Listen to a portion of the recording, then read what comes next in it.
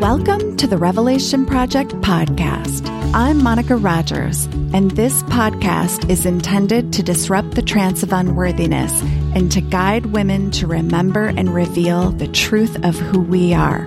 We say that life is a revelation project, and what gets revealed gets healed. Welcome to another edition of the Revelation Project podcast. I am honored and excited to introduce you to someone that I have admired for years and years, Lynne Twist and her partner, Sara Vetter. Lynne Twist is a global proactivist, speaker, and author of the best-selling book, The Soul of Money, Transforming Your Relationship with Money and Life. She is the co-founder of the Pachamama Alliance, a social profit organization that is an alliance between indigenous people of the Amazon rainforest and conscious, committed people in the modern world for the sustainability of life. And she has shared her passion on stage with some of today's top thought leaders, including Oprah Winfrey, the Dalai Lama, Jane Goodall, and Desmond Tutu.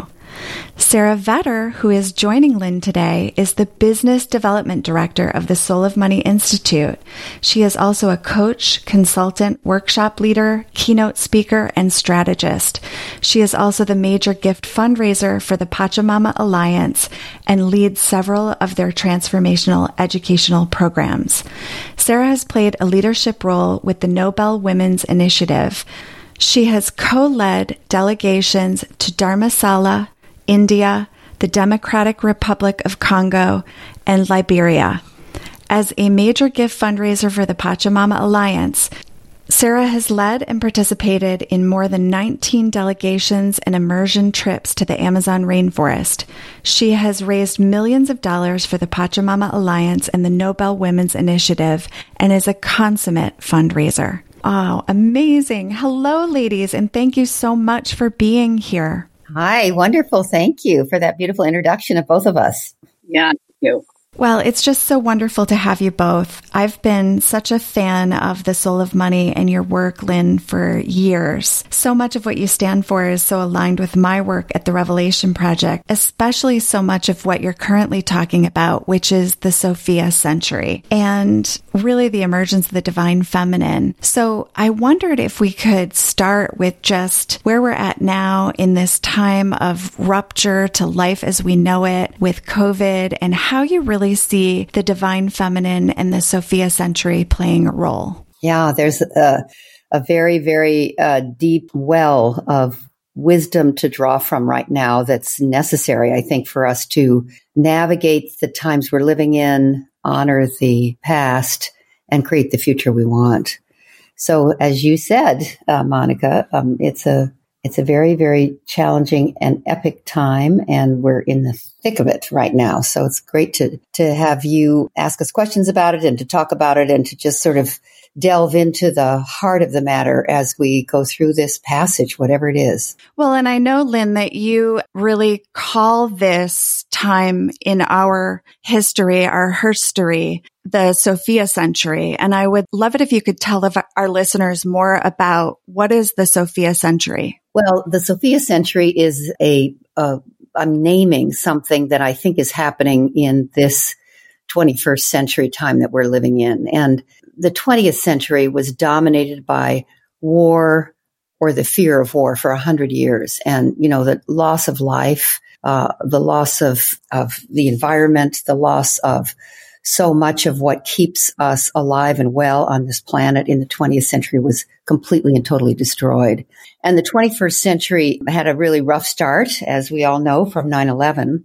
We're 20 years in now as we do this interview, and the beginning of what we all call the 2020s, from 2020 to 2030, which many people would say, and I'm one of them, is the defining decade, the most defining decade of this century, at least so far, but probably one of the most important decades in the history of life, because everything is at risk. Everything is at risk. The natural world, which sustains life itself, is at risk. Now, the earth will be fine, but the capacity to carry our species, the human species and many other species, may disappear during this 100-year cycle.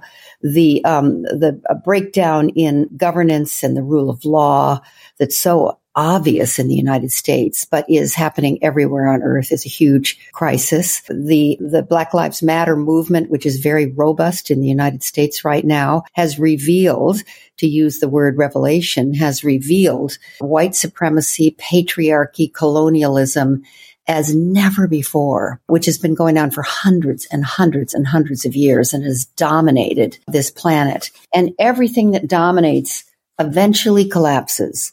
Domination never carries the day. It has its place for a period of time, perhaps, but it never carries the day. And it's all beginning to collapse. And I could name everything, not just the ecology, but the economy, our sense of home, the planet itself. So we have found ourselves here at the beginning of the 2020s in multiple crises. And one of the crises is the crises or the crisis of the patriarchy and the feminine archetype.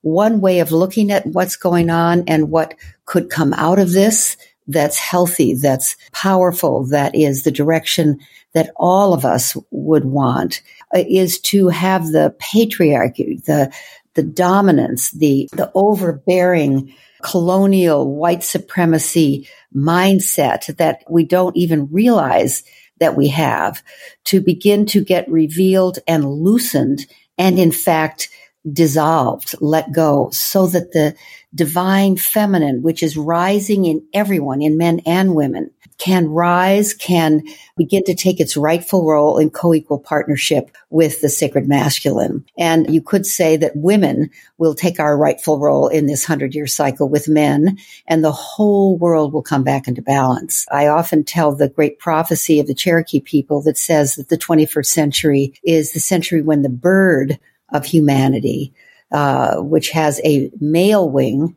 and a female wing.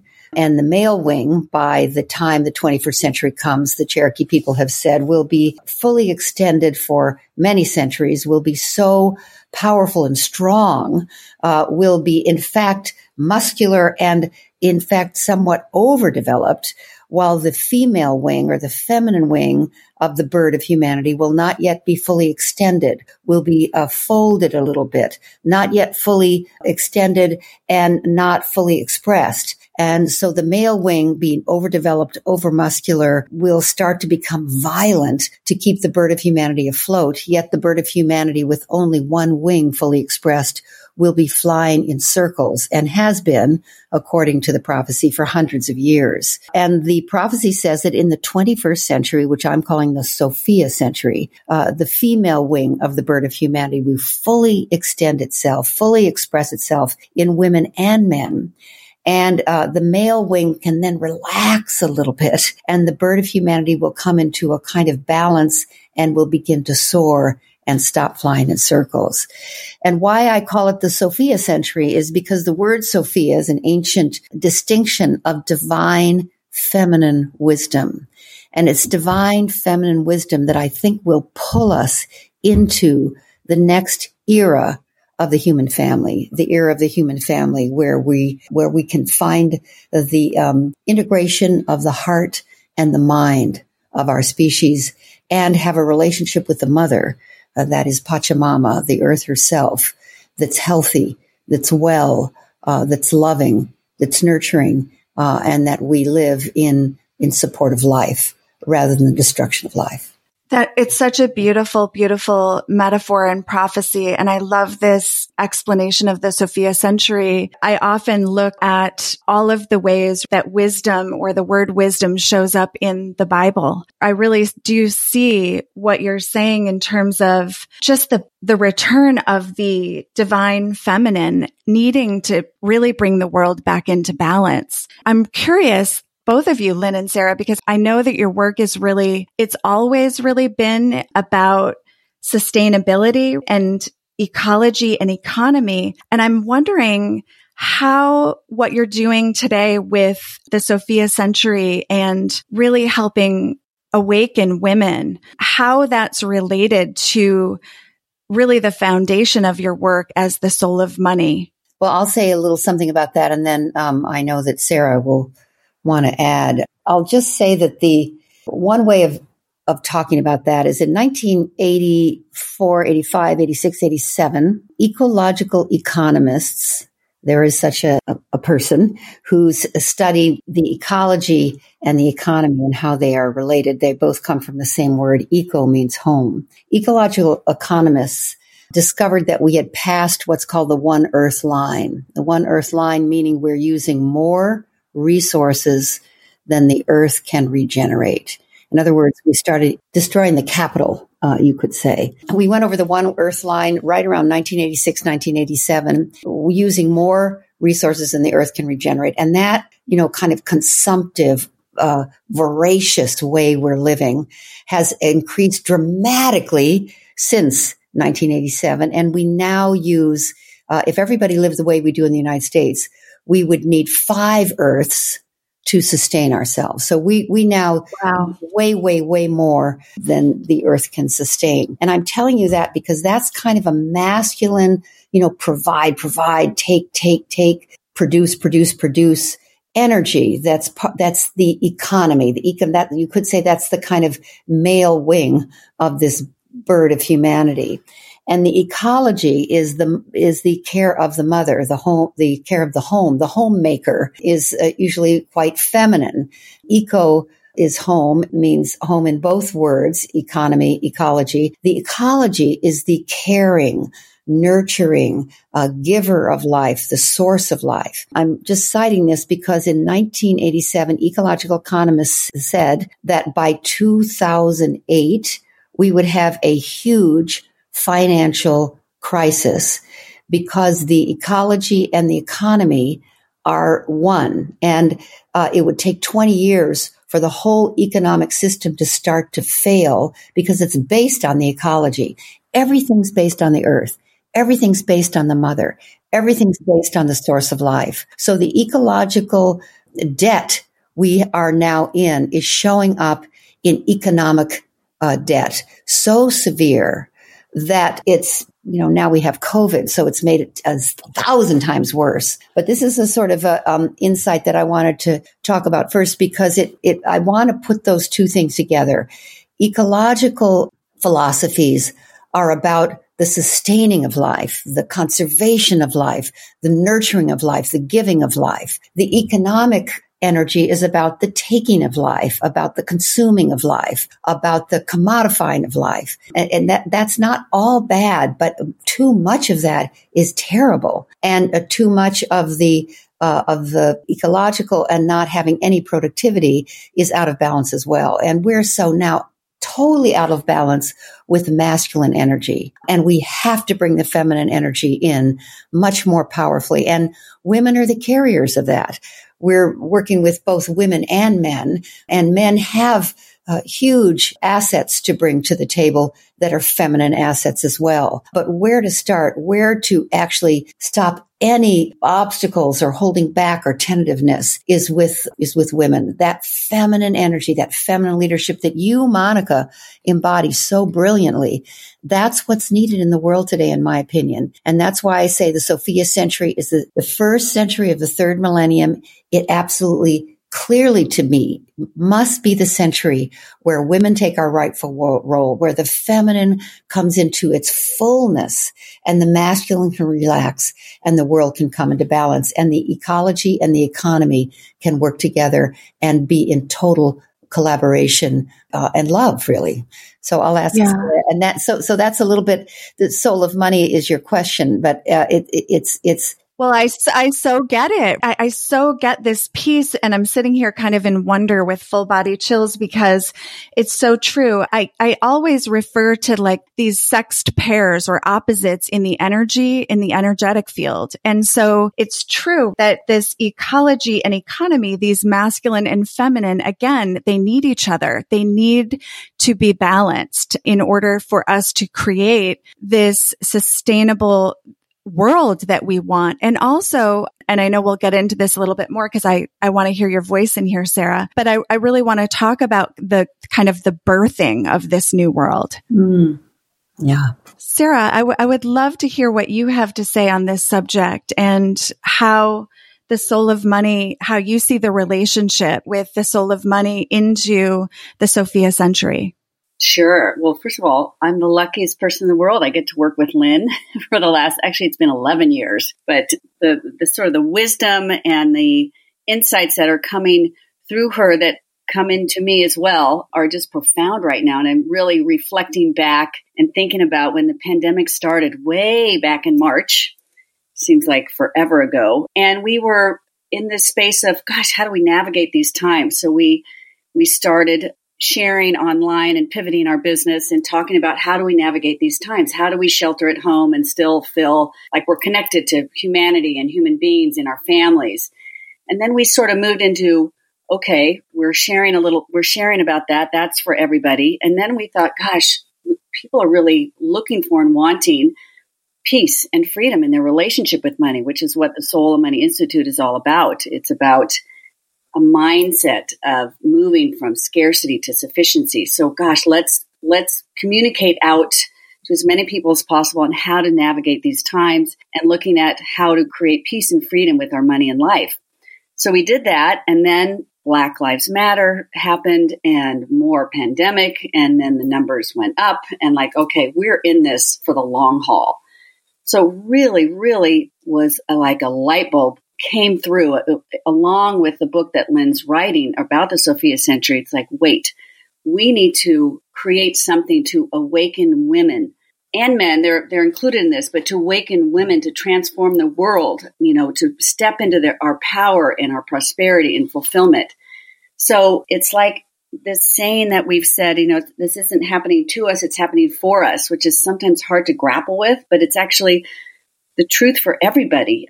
We're in a huge global recreation, a renew, a relook. There's nobody I know in my life that isn't pivoting and relooking and renewing and recreating their lives in this pandemic and in this awakening of racial injustice. So I just feel like the messages that we're carrying now and that we're delivering are what is desperately out there wanting to be talked about, wanting to be discovered. Like, how do we be in service to the world? How do we be in service to each other? And we can't do this alone. I used to think, oh, I got this. I'm going to do my thing. And we're going to go out there and talk and have events and be live and impact people and share, our messaging around the soul of money and sufficiency and prosperity and all of that. And now it's like, no.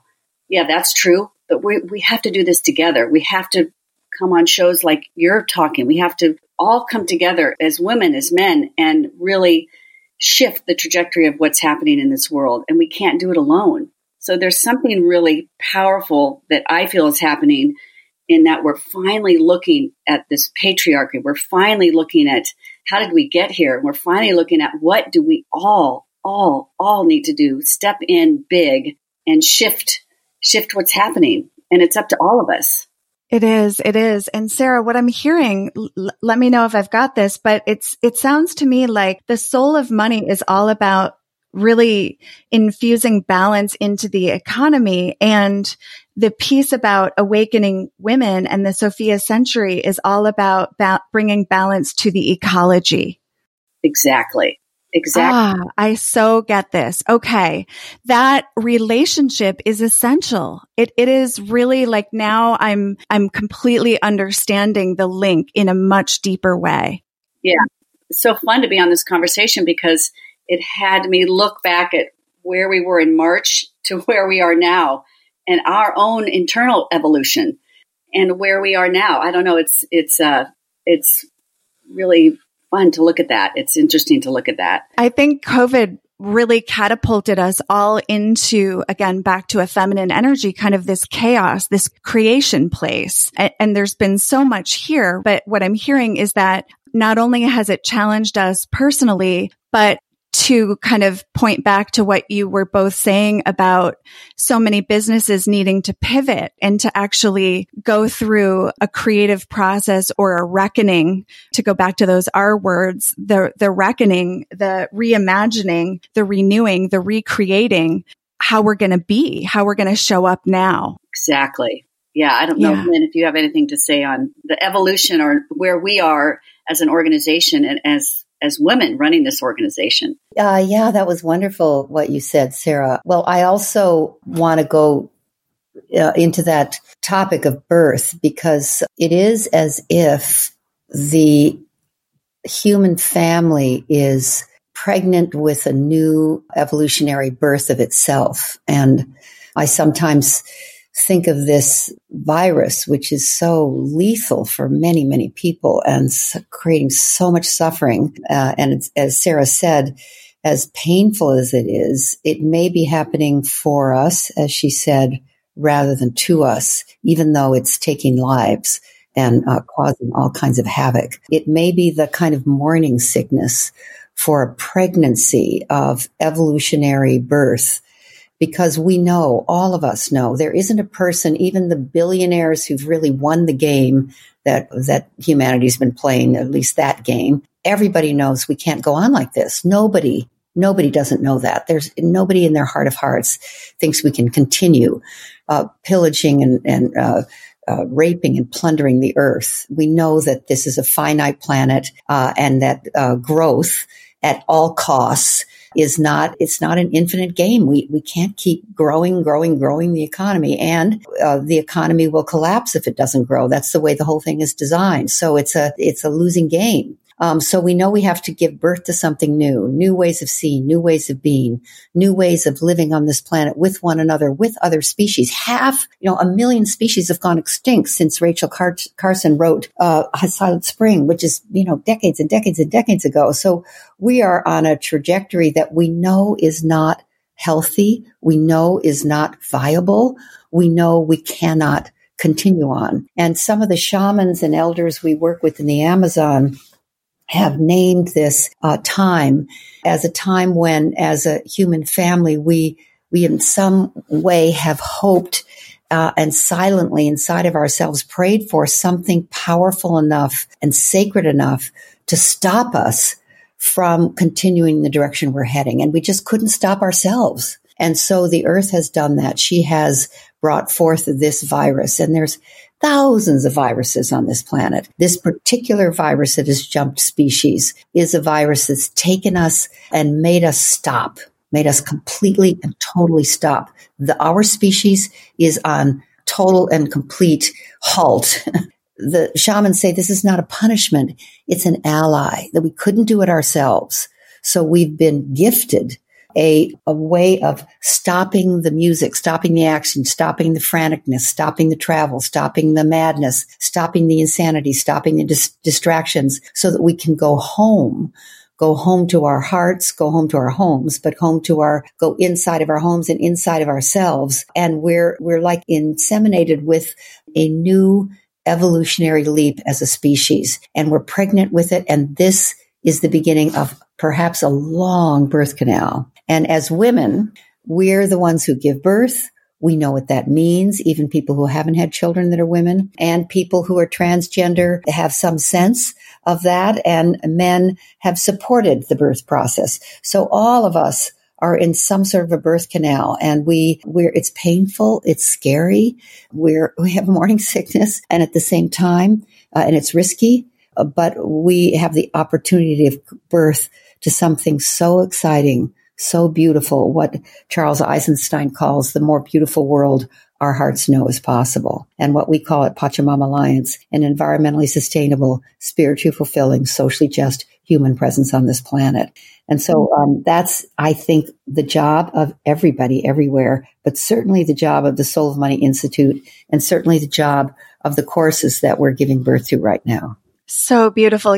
We're in the womb is what I hear you saying. Yes. Yeah. Valerie Carr says it feels like we're in the tomb, but we're actually in the womb. And I think that's true.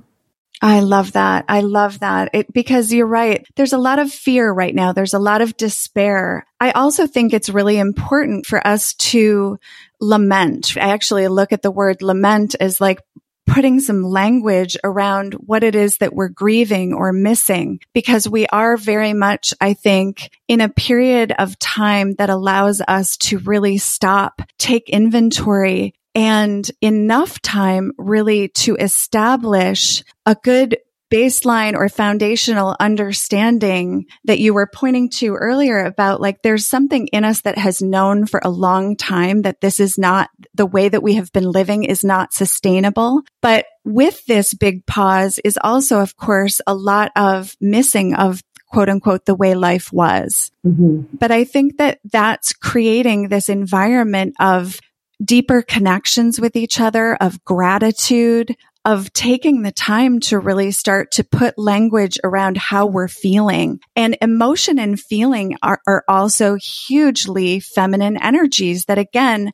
all of what you're saying, I love so much because it's so non-divisive. It's about celebrating the masculine energy as much as we're wanting to celebrate and lift up the feminine energy to meet the masculine. Mm-hmm. Yeah. I mean, it's incredible. The miracles, the life, that has been created by the drive and energy and inventiveness and engineering and incredible entrepreneurial spirit that is the masculine in all of us. And we all have that. You know, I think about, we live in San Francisco, and I think about every time I cross the Golden Gate Bridge, I think, you know, this is just a miracle that somebody built this thing, that somebody could think this up. Right. Or these, you know, giant buildings or these incredible technologies like what makes it possible for us to be talking to you. And that this can be, this voice now that we're bringing forth can be heard all around the world. It's just absolutely incredible. And for that, I know we're all deeply grateful. And now it's out of control. It's overbearing. It's taken over. It's lost its way. It needs to be tempered. And one of the other things that the shamans say is that masculine energy is fire. And fire is really important. It warms. It makes things healthy and heartful. It's, you know, everybody wants to be by the hearth. But when fire is out of control, what's absolutely critical is water. And they say that's feminine energy. Water must temper the fire, and the fire must warm the water. They need to work together. And, you know, too much water floods everything and we'll drown. Too much fire burns everything down and is too destructive. But fire working together with water is the kind of balance that we want to come into as we come through this portal, whatever this portal is that we're calling the pandemic. There's a creative energy that's taking place with all the distractions relaxed. You know, we can't shop. We're not going to shopping centers. You know, there's so many of those distractions that have gone away, not hopping off and on planes and racing around in our cars and traffic. All of that being gone has given us enough quiet to begin to actually reflect, regenerate, rethink, renew, replace, recreate. And that, all those words that we're all three using are such a powerful part of the time we're living in. And I'm so grateful for it. And this is a time when the water needs to flow in women and men, and the fire needs to calm down a little bit in women and men. And that wonderful metaphor that Indigenous people use is also part of what I think is happening, is those two energies are finding the balance in each other. Yeah, and I just want to add something here that's coming up for me as you're both speaking. I think it's also a time to finally really trust nature, to really look and see what they're doing. So if you look at nature and animals, even living here in the city, they're singing with joy. I mean, they're out, they're about. They now have some space because we're not driving around cars and polluting the air and taking up their space. It's like they're reborn. And if we really look at nature, nothing has changed for the nature that we all are privy to right outside our doors. They're actually now able to speak. The birds are louder. Maybe it's because we can hear them now. The trees are greener. I mean, it's almost like nature is saying, hello, here we are. Okay, finally, you're seeing what's happening here. And finally, you're stopping enough to really understand that we need to take care of our planet. We need to do what's right to bring forth an environmentally sustainable, spiritually fulfilling, socially just human presence on this planet, which is the mission of the Pachamama Alliance. But I just think nature's screaming, to me at least, and to all of us, like they don't need to pivot. They need to just continue to be. And we need to really learn from nature, learn from the environment, really see what's happening. And that's also part of what's ahead for us and what we need to stop and smell the roses, as they say. I love that you said that and brought that in, Sara, because we've been noticing here at the house, the deer, the baby deer, the foxes, it's everywhere. And I feel that same way, like almost like nature is like extra vibrant suddenly and almost showing us like, look what is possible when we're working together. Exactly. It really shows up. I wondered too, if you would mind talking a little bit more just for our listeners about the relationship here to the Pachamama Alliance, what that is, and how you'd like to describe your work in that realm. Well, Lynne is the co-founder of the Pachamama Alliance, so I'll let her say what she wants to say as the co-founder, and I'll add anything to it. But Lynne, why don't you go? Okay, well, the word Pachamama is a Quechua word. The Quechua people, that's the largest indigenous language group on earth. And the Quechua people live in the Andes and the Amazon and in South America and Central America. And the Quechuas use the word Pachamama to mean the earth, the sky, the universe, and all time. That's their definition. We, to kind of shorten that, Pachamama is Mother Earth. And the Pachamama Alliance is an alliance between the indigenous peoples of the Amazon rainforest, particularly the sacred headwaters region of the Amazon, and conscious, committed people in the modern world like you and me and everybody on this phone call, and Sara and everybody listening, for the sustainability of life itself. And it began with a relationship, a very intimate and powerful encounter with the Achuar people, Achuar, Achuar people in the Ecuadorian Amazon. Ecuador is a tiny country on the far west side of the South American continent, and Ecuador and Peru are the places where the Andes Mountains is a double range that runs down the kind of spine of South America, and that the waters that come out of the Andes form the Amazon system, which is the largest river system on earth by far. Nothing is even close. And so the sacred headwaters region is the part of the rainforest at the base of the Andes where the forest begins. The water's very, very dynamic because it's coming out of these mountains are many of them active volcanoes, but covered with snow. And the people who live at the base of the Andes in the jungle, the Achuar in particular, have very clear visions and dreams about the world and what's needed and wanted right now. And they called for contact. They had very little contact with the modern world, but they initiated it through dreams and visions, which is the way they communicate. And we were lucky enough to be the first people to come to them and really begin to collaborate with them. And in the very beginning, they told us, we invited you here, and at the same time, if you've come to help us, don't waste your time. But if you know your liberation as a society, as a civilization is bound up with ours, then let's work together.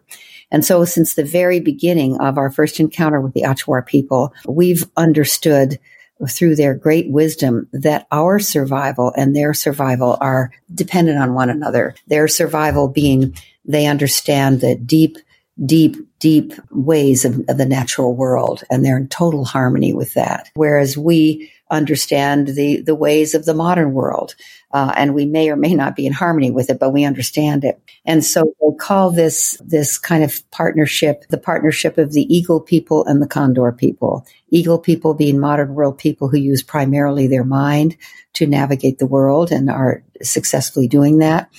Condor people, indigenous people using primarily their heart wisdom and their relationship with the spirit world to navigate their lives. And their kind of intention was to bring the Eagle people and the Condor people together. This is a prophecy that they've been telling for many years, and to fly together in the same skies and bring the world into balance.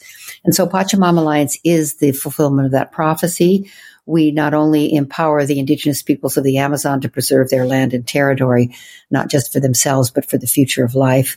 That part of the ecosystem is absolutely vital for the future of life and for life itself. And they help us to understand that we need to change the dream of the modern world, move out of the trance that we're in, the consumer trance, the accumulation trance, the trance sort of dedicated to money at all costs. And they can help us and we can help them. And so the Pachamama Alliance has work in the rainforest and then work around the world. We do transformational programs that help people change the dream of the modern world and bring forth a viable, just, sustainable, spiritually healthy civilization. Now, Lynne, I want to actually tune into a question because for my listeners, I want to demystify kind of how this kind of relationship for you personally happened, because I'm making up over here that there was some kind of like spiritual calling. When you talk about the visions and the dreams that were initiated through the Ashwar people, was that something that you were also feeling and dreaming about? No, yes and no. It's quite a long story, so I'll tell a very short version. I was working on hunger and poverty for most of my life by 1994. And I did a favor for a friend and did some work in Guatemala. And while I was in Guatemala, I was with a man named John Perkins, who's also a co-founder of Pachamama Alliance. But at that time, John Perkins was a man who had been working in the Amazon for many, many years, had studied shamanism, and was very close to the Amazonian people. And John and I were in a setting in Guatemala where he helped orchestrate a shamanic ceremony in 1994 in Guatemala with the Guatemalan Mayan shaman. And I had never been in a shamanic ceremony. I was primarily focused on hunger and poverty in Africa and Asia. So I was just sort of out of my league. And in this shamanic ceremony, which was extremely powerful, there was no medicine involved. It was just a fabulous, amazing shaman who was drumming and chanting. I had a complete and totally vivid vision. I actually, really, no kidding, left my body and became a bird and was flying over a vast, unending forest of green. At a certain point, disembodied faces of men with orange geometric face paint on their faces and yellow, red, and black feather crowns started to float up from the forest floor, call to the bird in a strange language.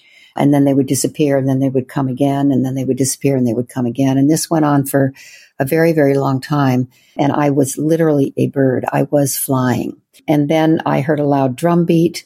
I opened my eyes and realized I was not a bird. I was a human being. The fire that we were organized around, there was a circle of people around a fire, was all the way down to ember. So it had been a long time. And I shared, as all the people did who'd had this experience with shaman, what my experience was. And he guided me and told me this was not a normal vision. This was a communication, that I was receiving a communication from an indigenous tribe, and then I needed to go to them. And I was just sort of stunned. And then my friend John Perkins, who'd been working with the indigenous tribes in the Amazon in the same area, said, Lynne, I recognize the headdress. I recognize the face paint. I know exactly where those people are. We must go there. I will take you there. And so that really was, when I refer to dreams and visions, it was just absolutely shocking. I can't tell you. And then after that, I resisted it. I didn't, really believe it. I didn't buy it. But then the visions didn't stop.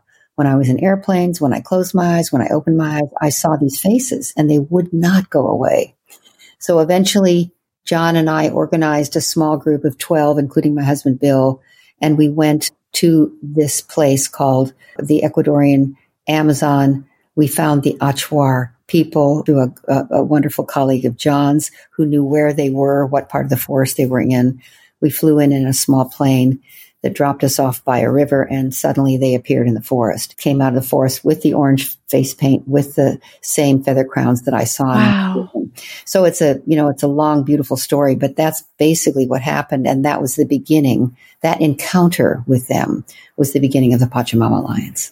Wow. I'm like holding my heart. I know you can't see me, but what a beautiful, life altering experience. I'm sure that, many of our listeners can relate. There's this way that you talk about this that I think is so beautiful, but also so true. It's this idea of being able to have an experience like this and be forever changed by it. I love the fact that you were not kind of sold on it until it continued to be like this persistent energy that really was calling you forth. And I think that it's true that when we stop or really become more involved, like in nature, in the indigenous people, in all of the ways that we are all connected, that we are and have access to dreams and visions and ways of knowing that we may not think are normal, but I think they're more normal than we know. Yeah, right. Yeah. It took me, really weeks to grapple with what was my visions. But then I realized, no, there is someone trying to communicate with me. And John Perkins was a very key player in all of that. He's a very experienced shaman himself, was trained by the shamans in the Amazon, and really was an amazing ally in having me see, no, I must go there with him. And then when Bill came, my husband, Bill, was very key because the indigenous people totally connected with him, and he's the CEO of Pachamama Alliance. And all of this, I'll just say, is very related because the Soul of Money Institute really is very much on the same track as Pachamama Alliance, and now we have access to indigenous wisdom, which is so powerful. So we're so grateful for that. Yeah, and I just want to add one thing here, Monica. I've been now doing this work for 11 years, been to the rainforest almost 20 times, leading people into the rainforest for immersion trips. And what Lynne is sharing, this experience, this coming through her and this wisdom happens to everybody that goes 100% that goes into the rainforest and communicates with the shamans that we have a relationship with. So, for me as well, I had my own calling, and every person that I've led into the rainforest has their calling. So it was profound for Lynne in the beginning of the Pachamama Alliance. But then I've witnessed hundreds of people have this experience of an opening of a different way of seeing the world, of a wisdom that has come through the natural world. So it's fascinating to be a part of it. I was going to say, I love that, Sara. It's almost like it is the portal right into the very consciousness or sourced wisdom on the planet. Like how you're speaking about the rainforest is as if, that is itself a portal into profound awareness. I wondered, Sara, would you talk a little bit more? Because I know that I would love to hear more about your experience, but also the remarkable women's journey. Sure. Let's see. My experience, I'll just say briefly around the Pachamama Alliance. My experience was I was living in Silicon Valley, zero attention on the environment, and actually just consuming like crazy. And my whole world crashed. My marriage, like everything, crashed. And I thought, I need to switch things up. So somehow I met Lynne through this various other events, and she invited me to the rainforest. I thought, this is great. This will be good cocktail conversation back in Silicon Valley. And little did you know, and cocktail conversation. I went there, driving my Range Rover to the airport and consuming along the way and making sure I had a cute outfit for the rainforest. But then I got there and got into, and my life has never been the same. I had a huge experience myself, huge experience that I didn't really get what it meant. It took me time to figure out, what does this mean? And I realized, oh my gosh, I've got to go back to my modern world and share this and expose people to what's out there, this wisdom that's out there. So that's Pachamama Alliance for me. Just that was a huge, huge turning point and a huge shift in transformation by going into the Amazon. And it actually was great to go in there as a beginner mind with absolutely zero expectation, and actually expectation of, this will be a fun little gathering. And it turned out to be a life-altering, profound experience. And I've seen that, as I said, happen to so many people. It's been an absolute joy to hold space and witness that. So that's Pachamama Alliance. The remarkable women, we at the Soul of Money, it became clear to us. We do some one-on-one coaching, Lynne in particular, and to kind of witness what was happening for the women that we were working with one-on-one was so profound. I thought, God, this is crazy. We let's figure out how to have the same transformation or, profound transformation with more than just one woman one-on-one, and the power of being in a group together and bonding together. So we created something called the Remarkable Women's Journey, where we take 10 to 12 women through a 6-month journey with retreats and into the Amazon and lots of wisdom gatherings and insights with Lynne, myself, and another woman, Carolyn Buck-Luce. And that's sort of how it came to be. And now we're in our 4th year, and now we're pivoting again because we're not able to go on the retreats and be together in person. And we're still creating a beautiful group of women that are up to something. They're hand selected, and there are people in our world that we've come across and that we're in conversations with that are up to something. They're up to something and wanting to be of service in the world, even in these times.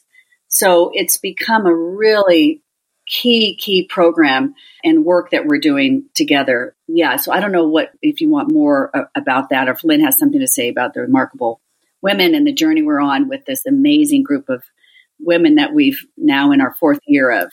Well, what I'm hearing is that it was such a beautiful starting point, and COVID, of course, has kind of interrupted that right now. But I'm also seeing how that's a great segue into some of the new programs that you're creating around awakening women. Yeah, we had such a powerful experience of working with 12 women at a time. That's the Remarkable Women's Journey. It's very invitational, very selective. And we realized, God, there's so many women who probably couldn't, number one, afford this price point, because we had to really take them to the rainforest, 3 very, very deep retreats. So it cost some money to do that. Of course, we can't do that now, but we were doing that. And then we realized this, just out of working with them, this Sophia century kind of messaging started coming through. We saw, working with these women, and we did it 3 years now, we're in our 4th year, how one powerful woman who really lets go of all her barriers, her obstacles, her doubts about herself, and just gives her life over to service can make such a gigantic, humongous difference in the world. We want to work with more women that way. And it doesn't have to be women. We also work with women and men. But to unblock the power of this time in history that's coming through human beings who are conscious is really our work. And so we know that for many women, there's this kind of holding back, being afraid of too much ambition, not wanting to show up too aggressively.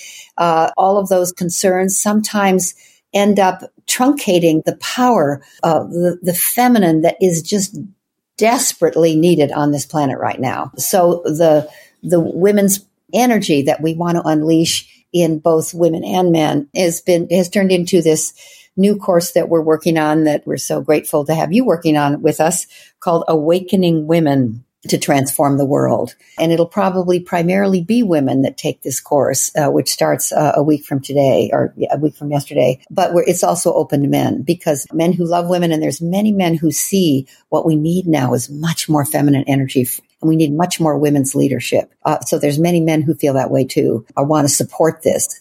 So it's called Awakening Women to Transform the World, and really unleashing women and the feminine in all of us so that can come through, because that's what's wanted and needed. I love this. I love this so much. There's so much here that I want to be able to also kind of, I know we're working on time here, so I want to wrap up. But before we do that, Lynne and Sara, I love this piece about working with women in this awakening process, and what you're talking about with regard to a life of service. It's so interesting, because one of my biggest revelations has been really that surrendering over into what I call my life of service. That it didn't mean that I had to, give up making money. But one of the things that I really recognized when I did that was suddenly my life started working in ways that felt miraculous. It was like when I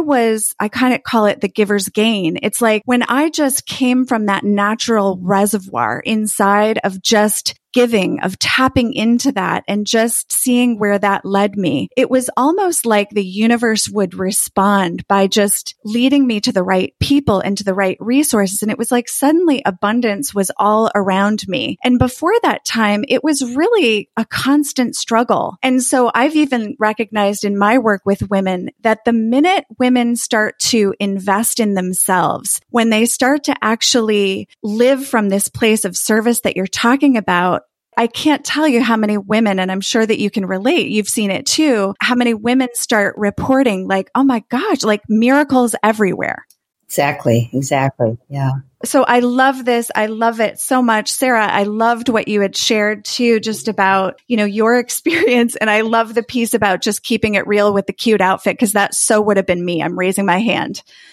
I still do that. I still like to look a certain way in a rainforest. But I don't think that ever goes away, to a certain extent. I think it all gets to belong. I mean, I think one of the things that I love so much about both of you is that you're both so down to earth and so real and so willing to say what's here and still be completely in service to humanity. And it again, back to like, it all gets to belong. I've enjoyed this conversation so much. So here's the last question I guess I have for you is, what would you say to, the women listening to this program? What would you want them to take away in addition to all of the wonderful things you've shared here? What's the one thing you might want them to think about as they kind of move into their day? I'll just say, if you are a woman, know that your role in your community, in your home, in your family, but I'm really going to say in the country and in the world, is way more vital than you have known before. And to actually own that and turn your life over to what calls to you, what makes your heart sing. There's this beautiful quote from Harold Thurman. Don't do what the world needs. Do what makes your heart sing, because what the world needs is people whose hearts are singing. And I love that, because actually what the world needs is people whose hearts are singing, people who are fully expressed, particularly women who are fully expressed. And, we are always moving towards the needs, and that is useful and important. And I do that too. At the same time, and Buckminster Fuller, who was one of my greatest teachers, said, if people did what they really love and what really makes their heart sing and what is their unique role on this planet, there would be exactly the number of pilots that we need, exactly the number of cobblers that we need, exactly the number of fishermen that we need. Everybody would be doing what's wanted and needed because they love doing it. And so know that love, what you care for, what your heart aches for is another form of love, is your place, your unique role. And go there with absolute, passion, and let go of any doubts about yourself, and know that you are wanted, you are needed, you are important, you are key. Your role in the world is absolutely vital. We're depending on you. And that's not a burden. That ennobles your life. It's not something to resist. It's something to walk toward. And in that, there'll be a kind of liberation and a kind of meaning that you've dreamed of. I love that, Lynne. Sara, what about you? What do I say after that? That was beautiful. I'll just say to consider that this is happening for us, not to us, and that we're in this together. I mean, really, we are so in this together, and we got this. We got this. We got this. It's women like you, Monica. It's women like you, Lynne. It's women like all of us. We got this, and this is a time to also sink into what we love and what we're grateful for. Lynne, we've talked about saying all day, have a day of all the things you love. I love my cup of coffee right here. I love this particular cup that my coffee is in. I love this highlighter that's sitting right here at my desk. I love this new pad of paper that Lynne bought me yesterday. I mean, just name it. Say it. Like, spend the day. That'd be my advice today. Spend the day finding all the little things that you love. I love the shirt I'm wearing today. And say it, name it, and that will bring love into your body. It works. So this works for us, not to us, and bring in the love. My heart is so full. I just want to thank you both so much. I am so grateful. So I'll be the first to start today with what I'm grateful for. I've got my coffee near me. I've had my dose of Lynne and Sara this morning. I'm broadcasting to my beautiful audience. And so thank you so much, Lynne Twist and Sara Vetter, for joining us on the Revelation Project podcast. And for our listeners, all you want to do here is go to thesoulofmoney.org.